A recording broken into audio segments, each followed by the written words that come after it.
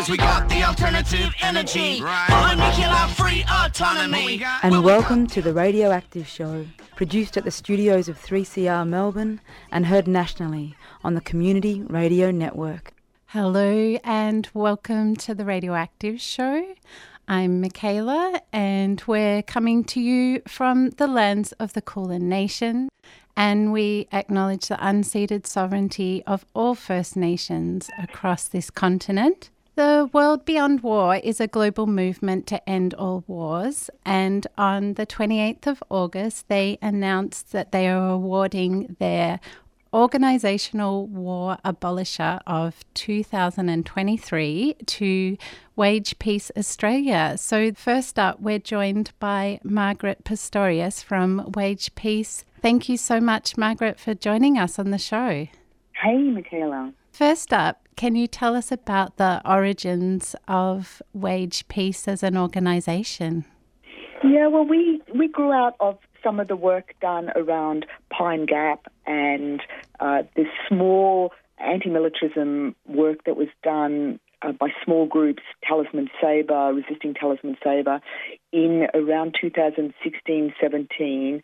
And it was a point at which we noticed that we had more websites that we could keep track of the passwords for, and we needed some sort of centralised way of looking after the data, because there were so many sort of ordinary people involved, and people went back to their lives, and we kept losing, who looked after this website, who was doing this, who was doing that. And we just tried to create a sort of a hub by which the smaller action groups and crews could have a foundation from which they could bounce new projects. Fantastic.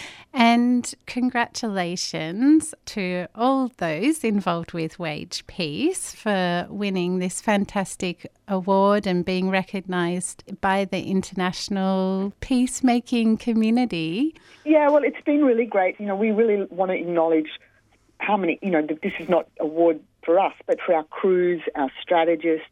We have strategic crews, we have people who take actions. We've got our broader community that includes activists in the climate movement who come across and use their great courage and experience for tactics. And then we've got a little organisational crew that sort of keeps the platforms and keeps things running. We're inspired by groups like Code Pink in the US, or Friends of the Earth, and its strong sort of direct action sort of background. So we like to build an organisation that is using direct action but also organising and doing the research necessary for well-founded and strategised direct action.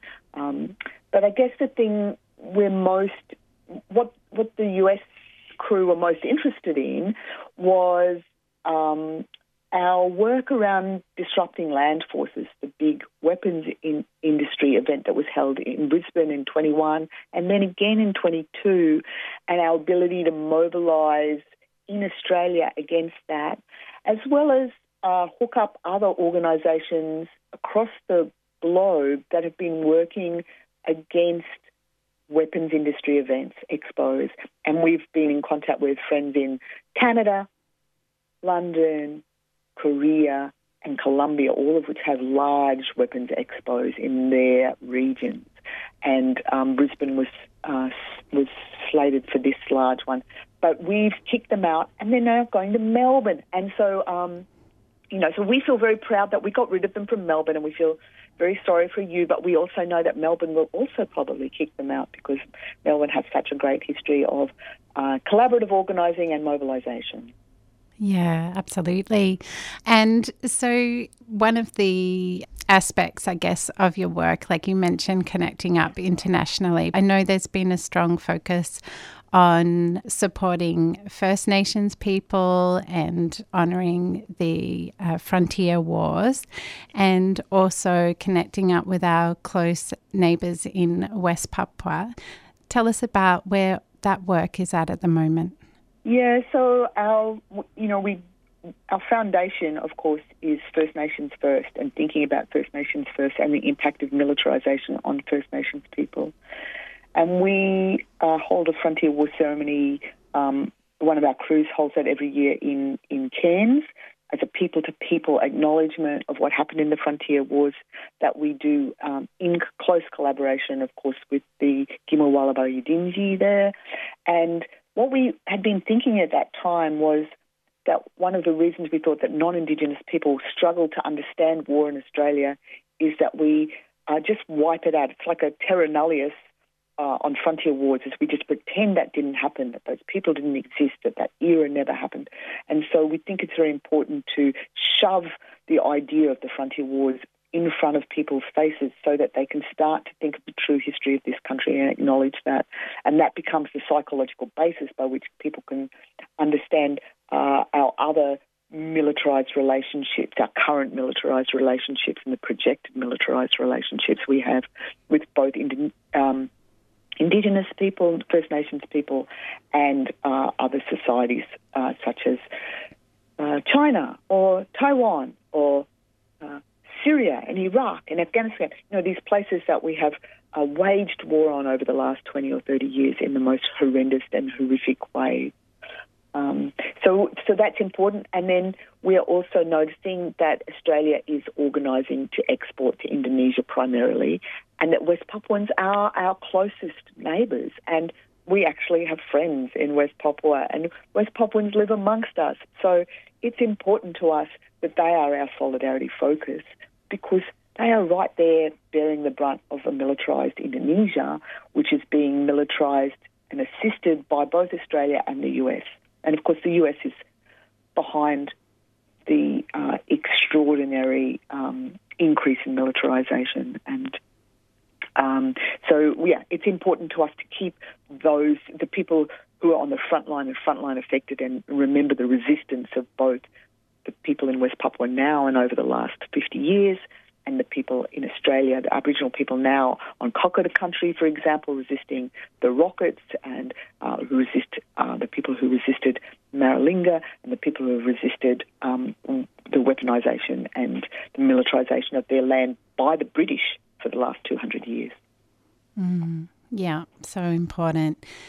And of course, as you mentioned, the increased or deepening relationship with the US military that we're seeing so distinctly with the AUKUS Pact and the tensions and increasing violence that causes in this region in the Pacific. And has that sort of seen an awakening in people's consciousness about the increased militarisation that we're seeing here?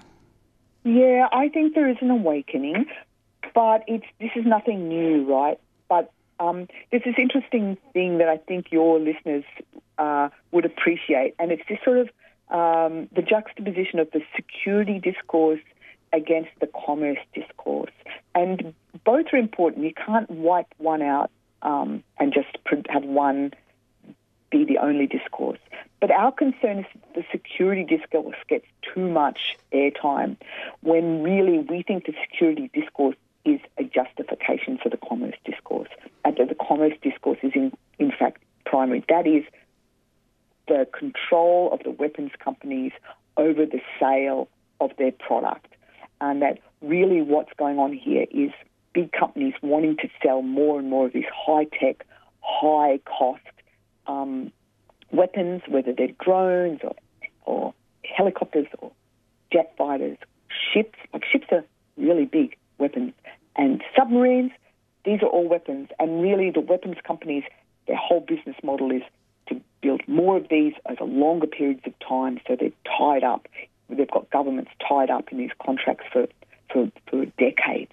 And we think that the wars are in a way a justification, in one way to pay for the weapons, but also as a justification, because if we were at peace, who would put up with spending 30 to 40 billion a year on weapons?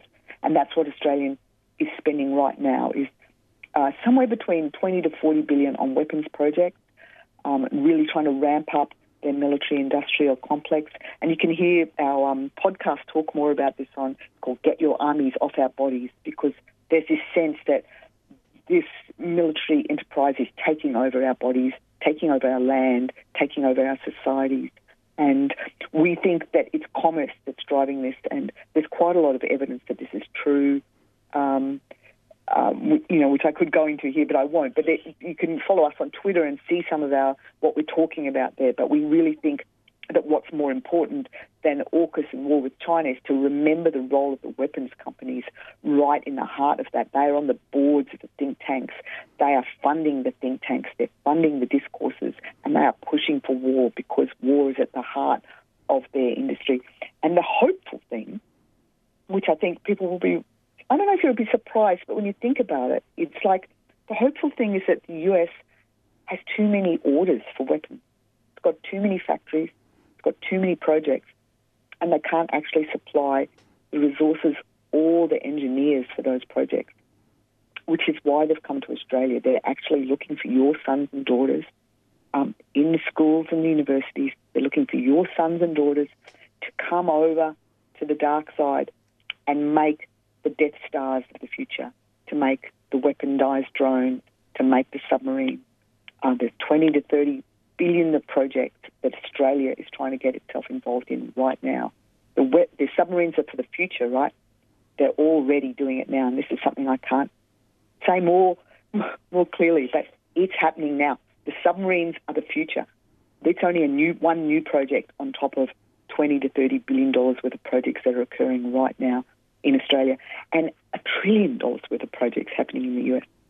So even the submarine projects in the US, they're 5,000 engineers short for some of their submarine projects.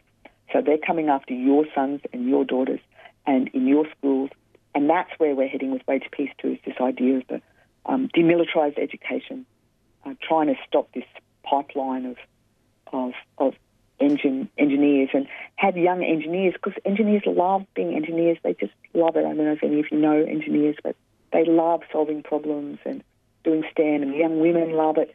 But they need to be finding projects that are for good and not for death. And this is where we're heading, really. This is the discourse we're heading in this, to talk to every engineer we know about projects for good and for life at this point in a terrible moment in history, this moment of catastrophic climate crisis, and building for war. We need engineers right now pulling themselves away from these weapons projects and putting themselves into renewables and problem-solving projects of repair. Fantastic. Well, that's a perfect place to end our conversation, Margaret, because we've got Fran and Hamish talking to us about the Subs in Schools program after a short break. So thank you again, and congratulations to all at Wage Peace. If people want to find out more, you can go to wagepeaceau.org. And also check out the podcast, Get Your Armies Off Our Bodies. We're going to play the trailer now, but any final words before we go out with that? No, we're going to have some learning circles on the podcast, so keep an eye out on our webpage for those learning circles. Join, get our emails. We don't send emails that often, and we love you on our cruise, and come and join us in the real world, because that's where we really are. We try to be in the real world more than online. So, join us. Perfect. Thank you so much, Margaret Pistorius.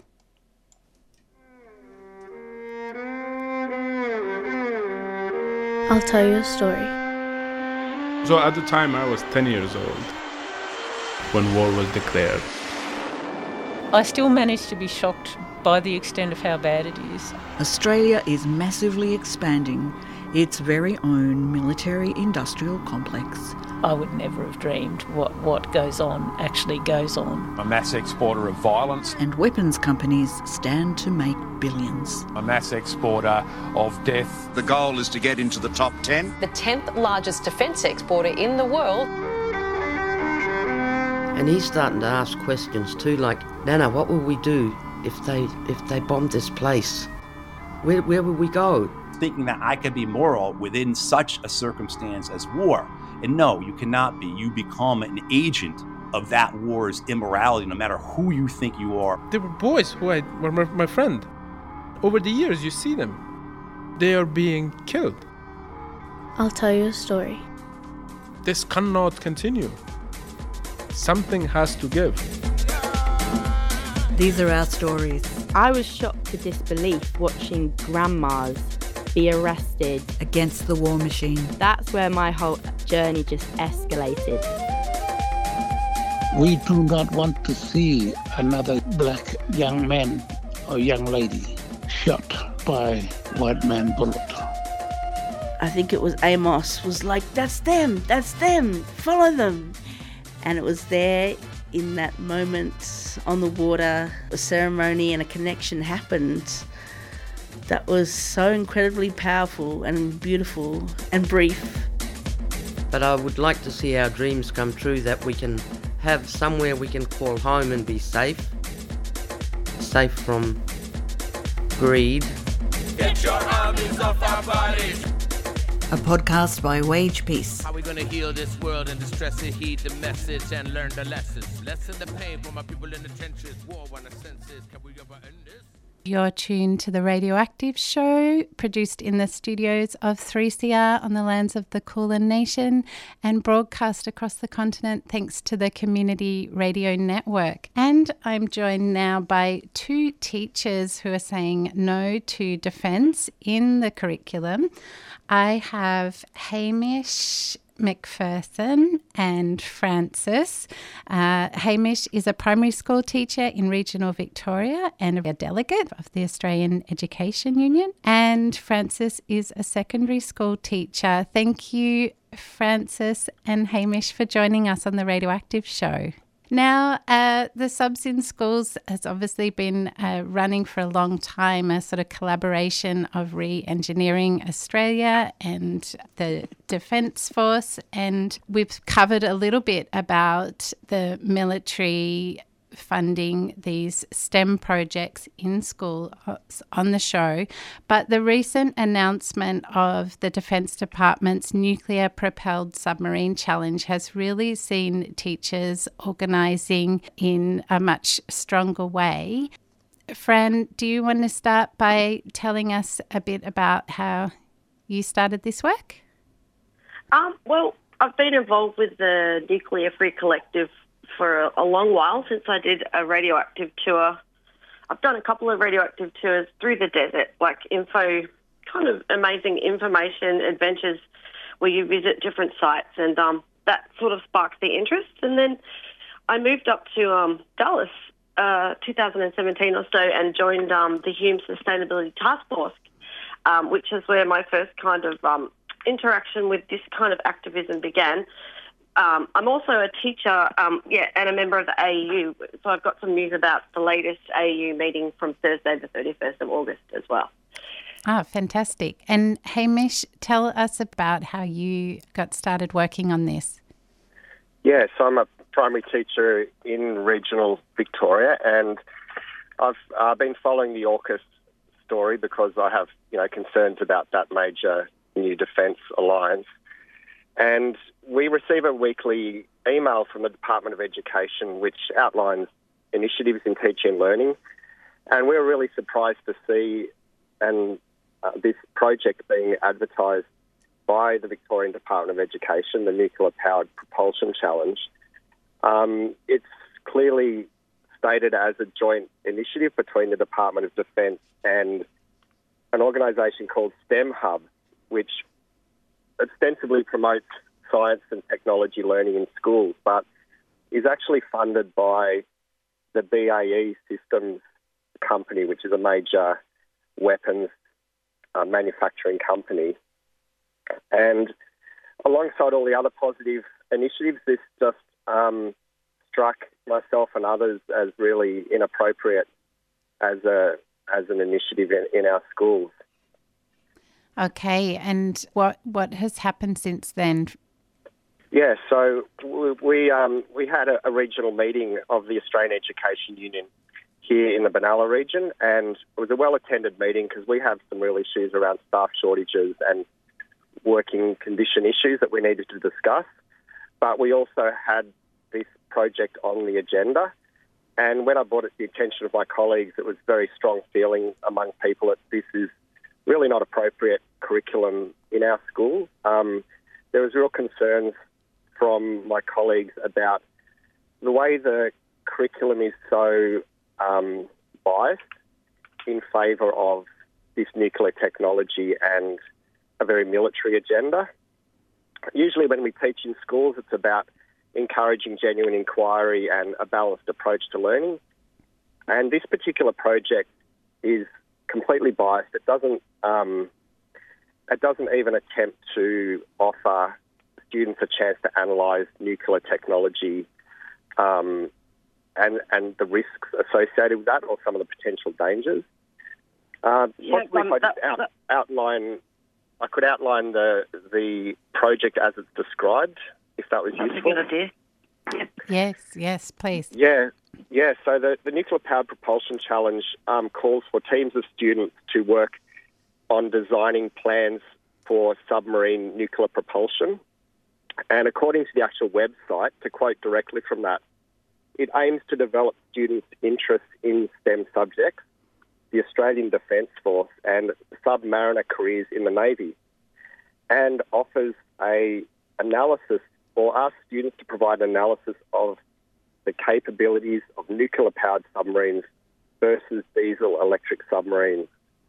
So by its stated intentions, it's really around promoting nuclear and military technology to young people, promoting that interest in a career in defence, and promoting and normalising nuclear technology for military purposes. So, yeah, we have real concerns around that, and we passed a resolution opposing this project and really calling on the Department of Education to cease involvement and participation in this program and similar programs.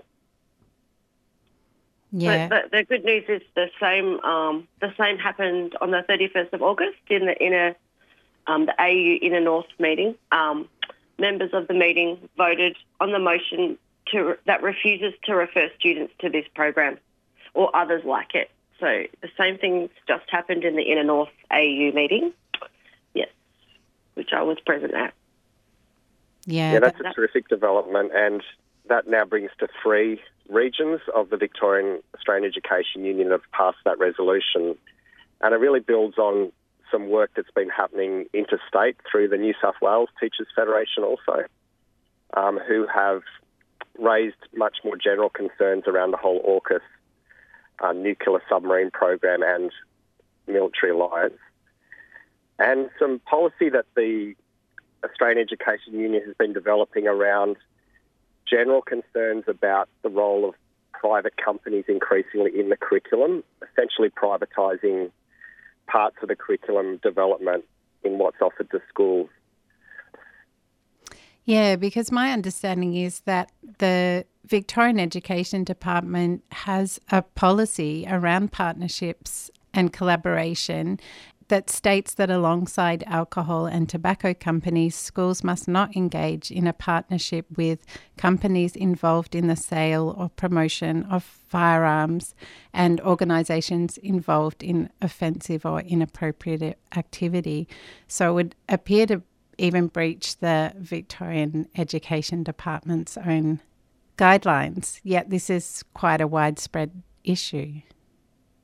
Yeah, that's right. I think that certainly a nuclear-powered submarine with a weapon system could certainly be classified as a form of firearms, but I think in any case we will be campaigning for a strengthening of that policy to be much clearer around a prohibition on military programs in our schools.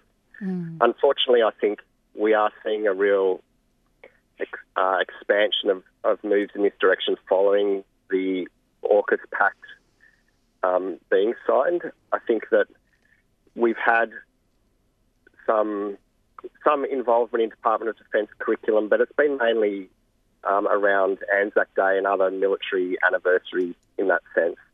Whereas this very blatant curriculum directly around designing nuclear-propelled submarines is a direct product of AUKUS, and I think we really do need to campaign and get much clearer policies to prevent this kind of misuse of education. I think it's one thing for students to be learning about warfare in a history sense or learning about conflict, but it's quite another thing to be teaching students to be, trained for militarism.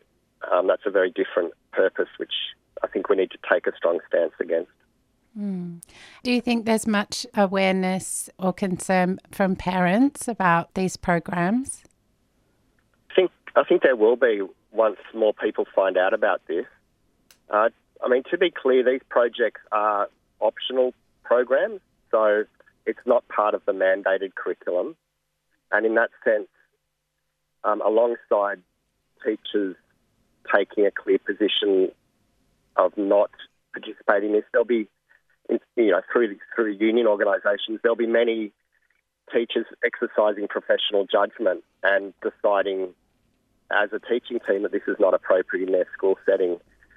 But I think that there will be community and parental concern, and rightly so, about this distortion of our curriculum and schooling agenda. So if people want to find out more or get involved in this work, what's the best way for them to do that? There's a couple of organisations doing some terrific work coordinating this. There's an organisation called Teachers for Peace, which can be found online. And there is also the Friends of the Earth Anti-Nuclear Collective, which has a terrific website that brings together resources and information around the question.